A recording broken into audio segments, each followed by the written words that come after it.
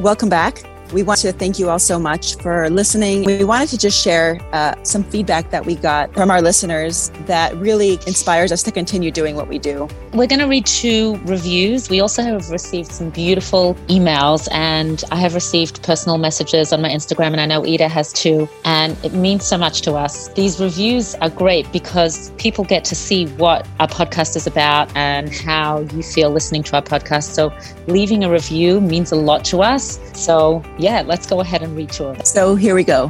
Here's one. Rivka and Ida have a natural flow in conversation, and we're both so inspiring, informative, and relatable. Thank you for the practical tips on mental health, physical wellness, and spiritual connection to get us through these chaotic times.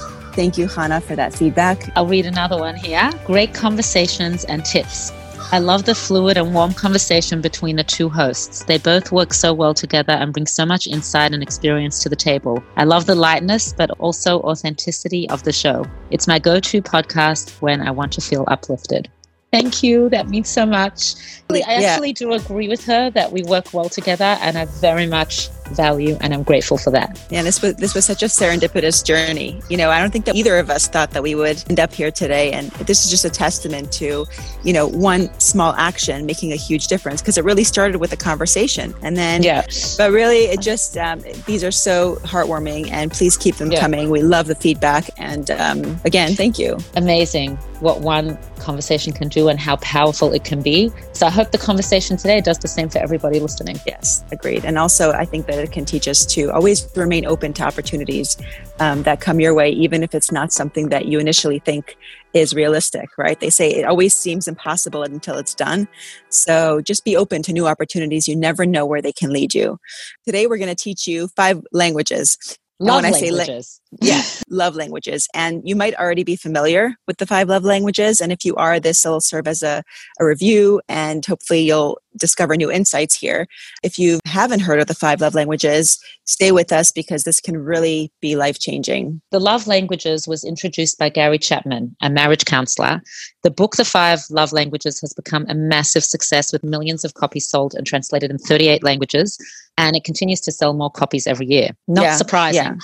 Not surprising. Someone had told me you must read this book. It was so enlightening and eye-opening, and it really helps you redefine how you see your relationships, how you view your relationships with others. And when you understand your love language, you can change your relationships. So we're going to start by diving in. We're going to share the 5 love languages, and then we're going to unpack them and share how you can implement them in your life today to build lasting and more meaningful relationships. With your spouse, with your children, and with family members, and with friends, with everybody, really. Yeah. And it's funny because he originally created the 5 love languages because he worked with so many couples, and he found that much of what they were coming in with, much of the issues they had, could be resolved just if they just understood each other's language. And I know there's an older version, a much older, more binary version. You mean men are from Mars, women are from Venus? Yeah. But that's also about understanding each other's language. But this kind of goes deeper. It's not about man versus woman. It's about it's about our personalities and recognizing our personalities and our spouse's personalities, or the people we love around us. Yeah, and what our needs are. Okay, so let's dive in. The first love language is words of affirmation. The love languages actually are not in any particular order, but in the chapters of the book, words of affirmation is first. So we're going to start with that. Right, and see which one you identify with. And it could be more than one. Most people have 1 or 2, but see the one that you can kind of relate to most. And then we'll take it from there. Okay. The truth is that I can relate to all of them. And Ida, I'm sure you can too. Or most people, I'm sure, can relate to all 5 of them. Who wouldn't want all 5 love languages? But he does suggest to find your primary love language. Yeah. Let's go into it. So words of affirmation. Oh my gosh, by the way, this bird was chirping in our 5 a.m. club episode as well. Do you remember? I sure do. Is it a bird? Is it a hawk? It's the same bird. I feel like I already have a family here between the squirrels and the birds. And now today I saw a peacock, like a mother peacock with its kids. There are ducks right there on the lake. It's so pretty. It's pretty incredible. I'm trying to learn their language. Right. But I'm having a hard time. How do I tell this bird to fly to a different tree so that I can have this conversation without background? He may need some, or she needs some words of affirmation. So let's go into it.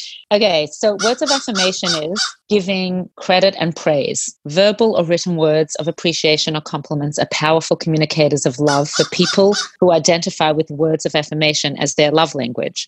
So words of affirmation are best expressed in simple, straightforward statements of affirmation. To our husbands, you could say, like, you look sharp in that suit.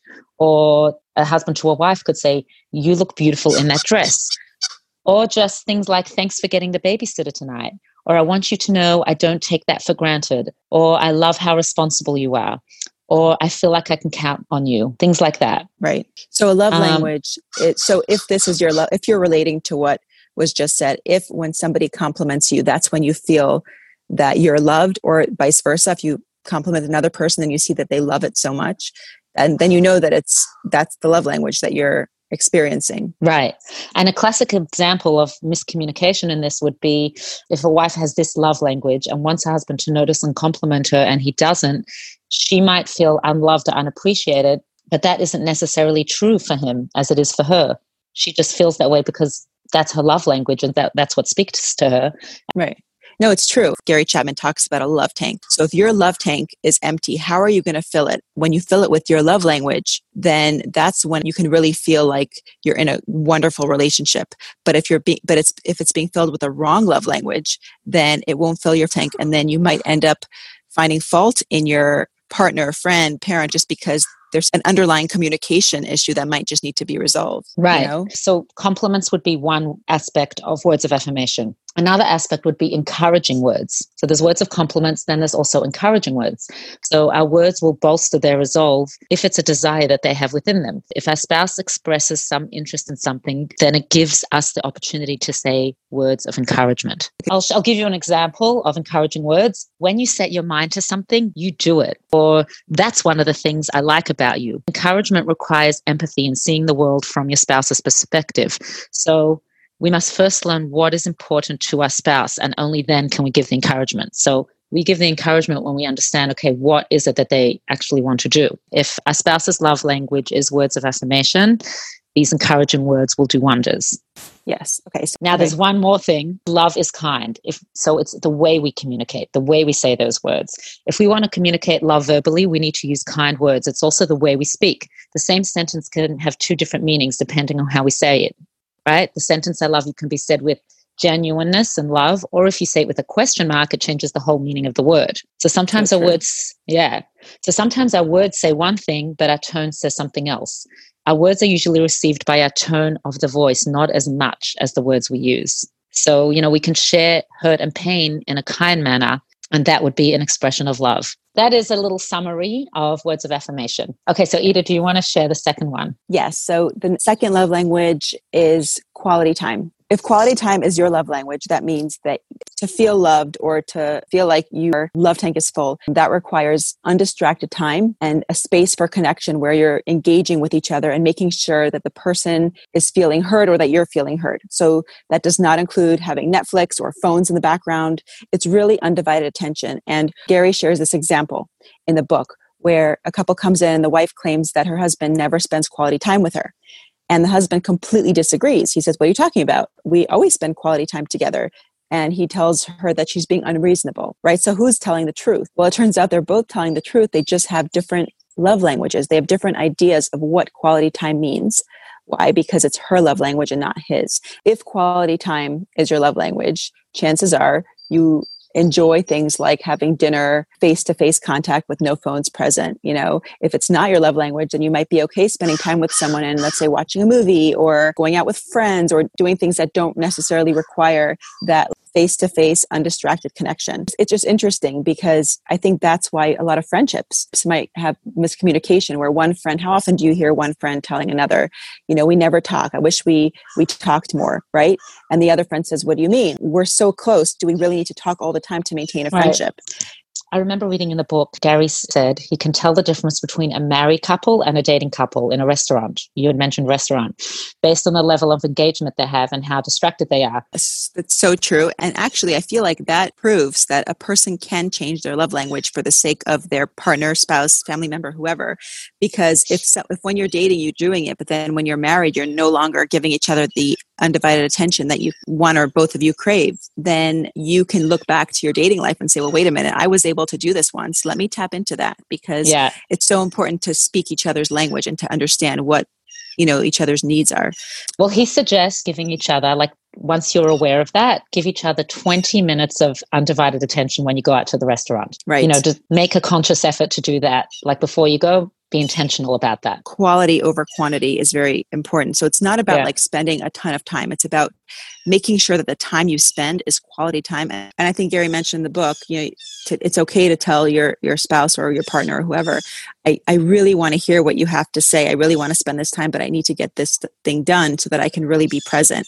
It actually reminds me of Ruchi Fryer, who's a judge. She's actually the first Orthodox female judge, an amazing woman.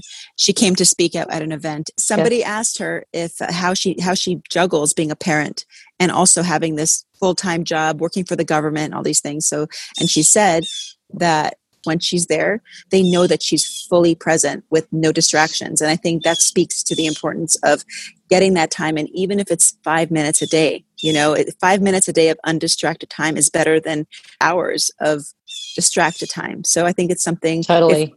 So quality time as a love language, if you identify with these things where you feel that, watching a movie, let's say, for example, is not considered quality time for you, and that to be able to really fill your love tank, you have to be face to face with no distractions and really connect, then this might be your love language. Yeah, and he actually shares I like this tip for quality time. Ask your spouse 5 activities that he or she would like to do with you. Maybe you think a movie is quality time, but they don't feel that way. So by asking them 5 activities that they enjoy, maybe it's going to the park, maybe it's going for a walk on the beach, maybe it's something else that you hadn't thought of. And by asking them that's also exciting for the spouse, because they're like, oh, he's actually interested in what I want to do, what quality time is for me.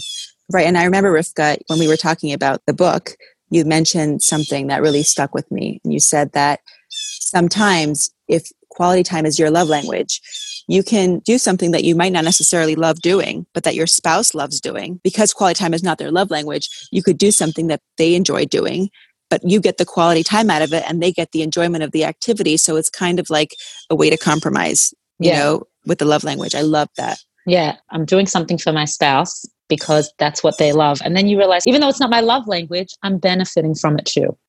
Right, exactly. Should we be expecting that when we work on our spouse's love language, we are going to receive in return? So if my love language is quality time, which it actually is, right? And my husband's love language is words of affirmation, which it is, by the way, right? So, I want to make sure that my love tank is full. And at the same time, I know that if it's full, I will be much better equipped, and vice versa, So I feel like it's just a two-way street. But if your love tank is full, then it's much easier to It's much easier, but sometimes that's not possible. Like, one person is initiating first for a while. Right. But if one person is initiating that, it's like you said, earlier with words of encouragement, right? If that's their love language, they're more likely to love you back in your language. I think there's an element that we need to not have this thing, okay, I must get what I want back in return right now, or it's not necessarily going to work. Look, we have to expect that it might take time, and just to do it for the sake of love. Yeah. And also, you can't change another person. You can only influence them to change. Right. Yes. You can't necessarily change someone, but you can influence them. Right. So the best way to influence them is by changing yourself. Yourself, exactly. And how do you do that? By starting to do the things that will enhance your relationships and your well-being in your life. So far, we've done words of affirmation and quality time. Right. Love language number 3. Receiving gifts. As I was reading this book, it's very hard for me to choose a primary one because, I like all of them. I actually really enjoy giving gifts. I love picking a gift out for someone and really thinking about what they would enjoy. I also enjoy receiving gifts. For me, it's sentimental, just that someone actually thought to give me a gift, and it's meaningful to me, Even right now I'm wearing this sweater. You had given it to me when we first started this whole podcast, and I flew to you. It was a little chilly one night and you gave me this sweater, and I've been living in it. I actually really do enjoy it. It's practical too. It's just the fact that I have a gift from a friend. It just means something to me, A gift really is a symbol that someone thought of you, and securing the gift and giving it as a visual symbol of love. like rings at a wedding. But it's not the value of the gift that matters. It's more just the gesture of the gift. Yeah. But to some people, maybe it is the value of the gift. Right. But I feel like if it's your love language, then it's just the gesture of the gift that can fill your tank. I'm sure that if a husband comes home with a gift from the gas station, I'm sure that won't have the same effect won't fill a love tank as much as if he comes home with a proper gift that he put thought into. So there is a difference. Well, the thing is that for some people, gifts is not their love language, and their husband showers the wife with gifts and it's not really speaking to her. So the question is gifts really your love language? Or somebody, it is their love language and they're not receiving any gifts from their husband or their wife. One thing that I think is very important when it comes to kids, because kids also can have that love language, is there is that element of going overboard, right? So if your kid's love language is gifts, it doesn't mean you have to spoil them with gifts. I mean, there's obviously some level of balance that you need to have when you're incorporating that into your relationship with your child. Okay.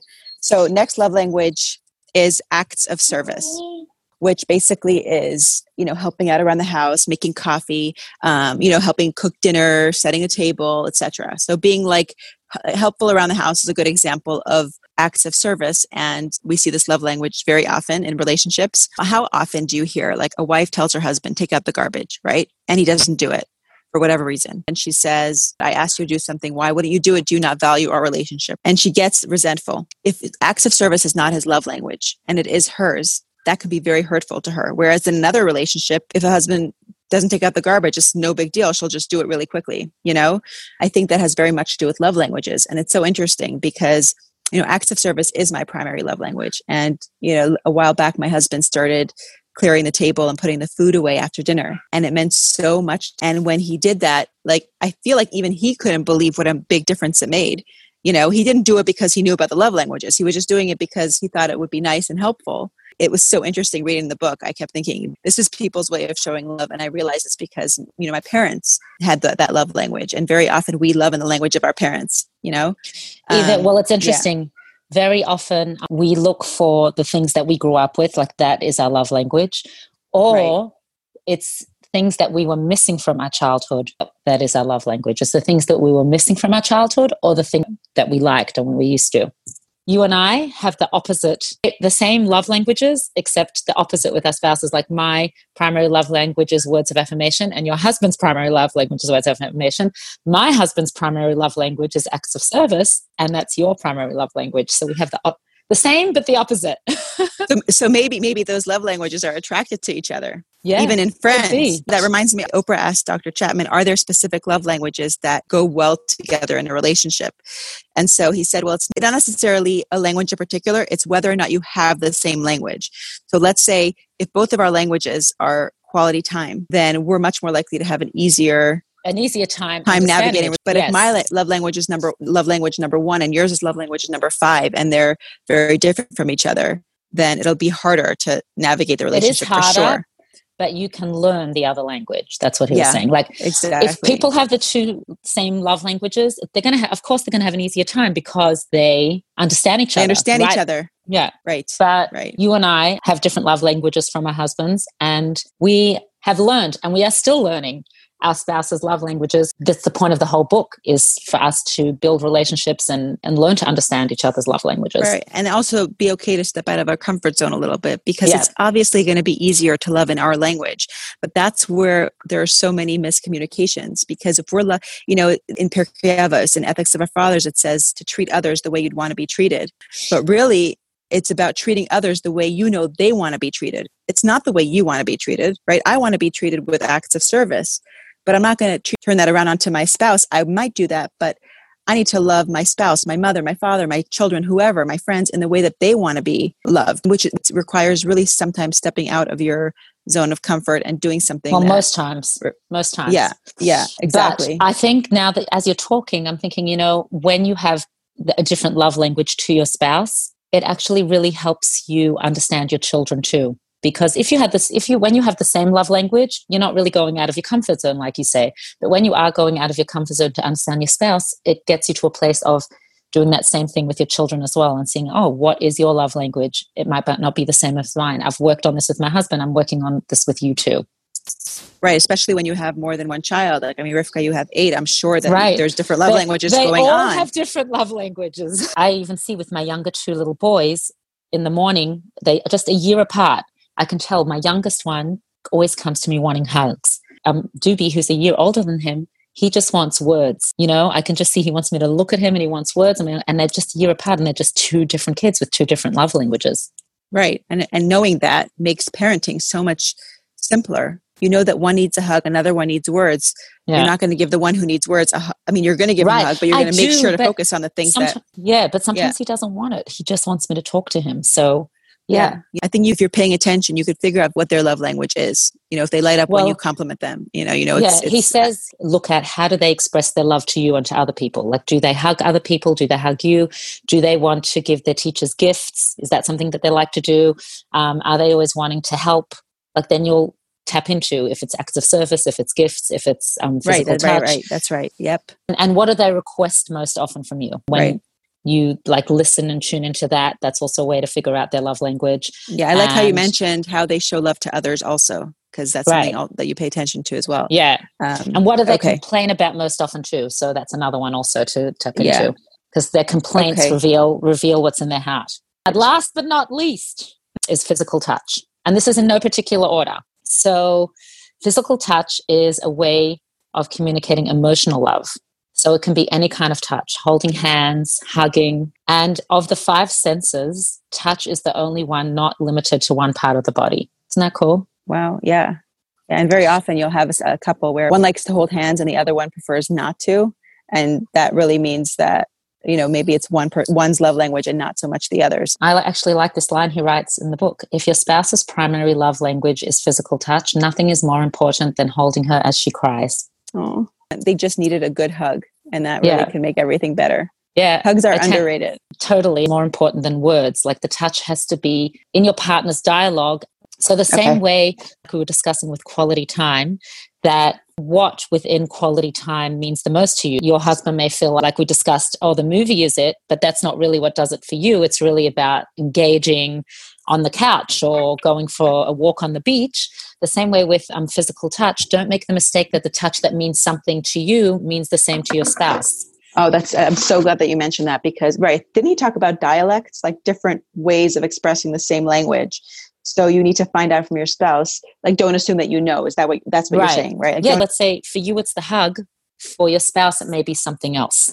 Right. Exactly. Within physical touch. Yeah. So, so those are the 5 love languages. It's important for you to first understand your love language in order for you to understand your spouse's love language. Right. So let's just list the 5 languages again, just to summarize. So it's words of affirmation, quality time, acts of service, gifts, and physical touch. So those are the 5 love languages that Gary Chapman believed are the 5 primary ways that we show love toward the people around us and our relationships. So this is something that really that you can incorporate right now. Yeah. And I just wanted to add, when I said that you should understand yours before you understand the love language of your spouse, but you really to try and understand yours deeply. And in order to find that out, ask yourself what makes you happiest or feel the most satisfied that you receive from your partner. That's one way to really tap into that, like really, because it might be all of them, but there is one or 2. There can be 2 primary languages that really speak to you. And also ask yourself what brings you pain that you feel you're missing in the relationship. So there's what makes you feel most satisfied and what brings you pain that you feel you're missing. And that will help you figure out which one your love language is. Right. And don't be afraid to communicate what your love language is so that other people can know that and you can be better understood by others. And you'll see like that can produce really long lasting results. So don't know, some people just know what you're thinking and what you need. Speaking of knowing, I think that Rivka, you had of knowledge in the Hasidic dimension. Yes. When we first were working on the 5 love languages, I was looking for a way to apply this to Hasidus. Like, for sure, this applies to Hasidus somehow. And I'm upstate in Parksville in a family colony, and my nephew is here, who happens to be the rabbi of Palm Beach Gardens, Rabbi David Vigler, and he had just done a talk on the 5 love languages and how it applies to our relationship with Hashem. Okay, so words of affirmation in relation to our relationship with Hashem would be praying, davening. Also within praying, we have expressions of gratitude when we say Moda Ani, and the constant recital of words creates love. It creates a relationship with Hashem. I love that. And also that it's not just praying and begging for things from God. It's about creating a meaningful relationship with Hashem, which is what we're doing with our spouses as well. Right. So that's what, right. Okay, so that's words of affirmation. Then there's quality time, and quality time would be Shabbos. And it's really special that, like, when Gary Chapman talks about quality time, he says it should be phone free. And we have that on Shabbos with no distractions. So and isn't that interesting how he specifies that for people who, if quality time is their love language,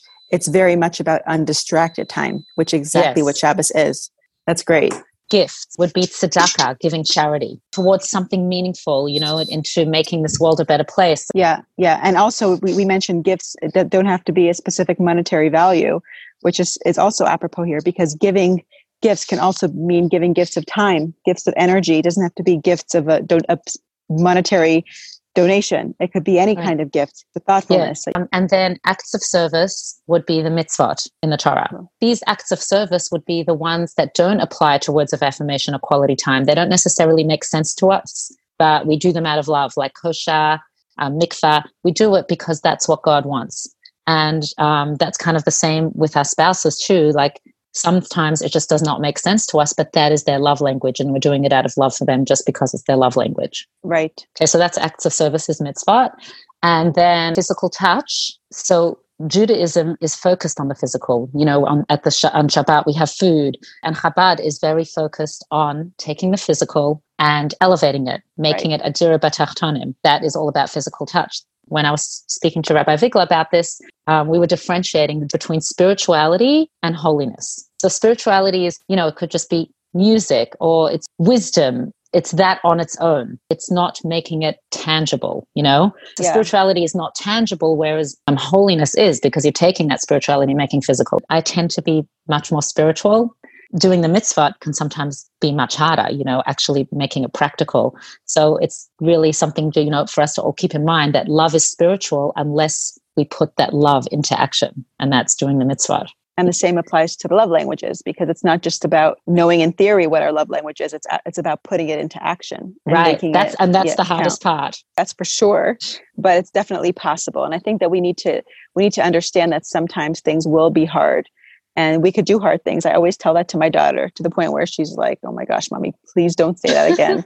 I keep saying you could do hard things, because it's true. We should believe that just because something is hard does not mean that we need to steer clear of it. On the contrary, if it's hard, that means that it's calling on us to challenge ourselves, because if we're not challenging ourselves, if we're not moving forward, then we're either stagnant or moving backward. Love is a verb. It's an action. You have to put effort in to love, and people often assume you either have love or you don't, but it's something that you build and that you work on, and that over time, that's how it grows. Humans think differently and humans feel differently. So if you can respect their thoughts and respect their feelings, even if you don't agree with them, and say, honey, I hear what you're saying, and it makes a lot of sense, because it makes sense in their head, always in their head. If you listen long enough, you can honestly say, what you're saying makes a lot of sense. Now, obviously, we disagree on this. How can we solve the problem? And you spend your energy looking for a solution rather than spending your energy trying to win the argument. In a nutshell, I think that's what I'd say. We just chose a random little clip of something that he said, but it really applies to what we were just talking about, that not everything's perfect always, and that it does take work. And it's really about respecting each other and understanding each other. But let us know if the 5 love languages spoke to you and your family. We'd love to hear. Yeah, and if there are any topics that you would like for us to cover, we are open to feedback and suggestions. Thank you for joining us. Until next time. See ya.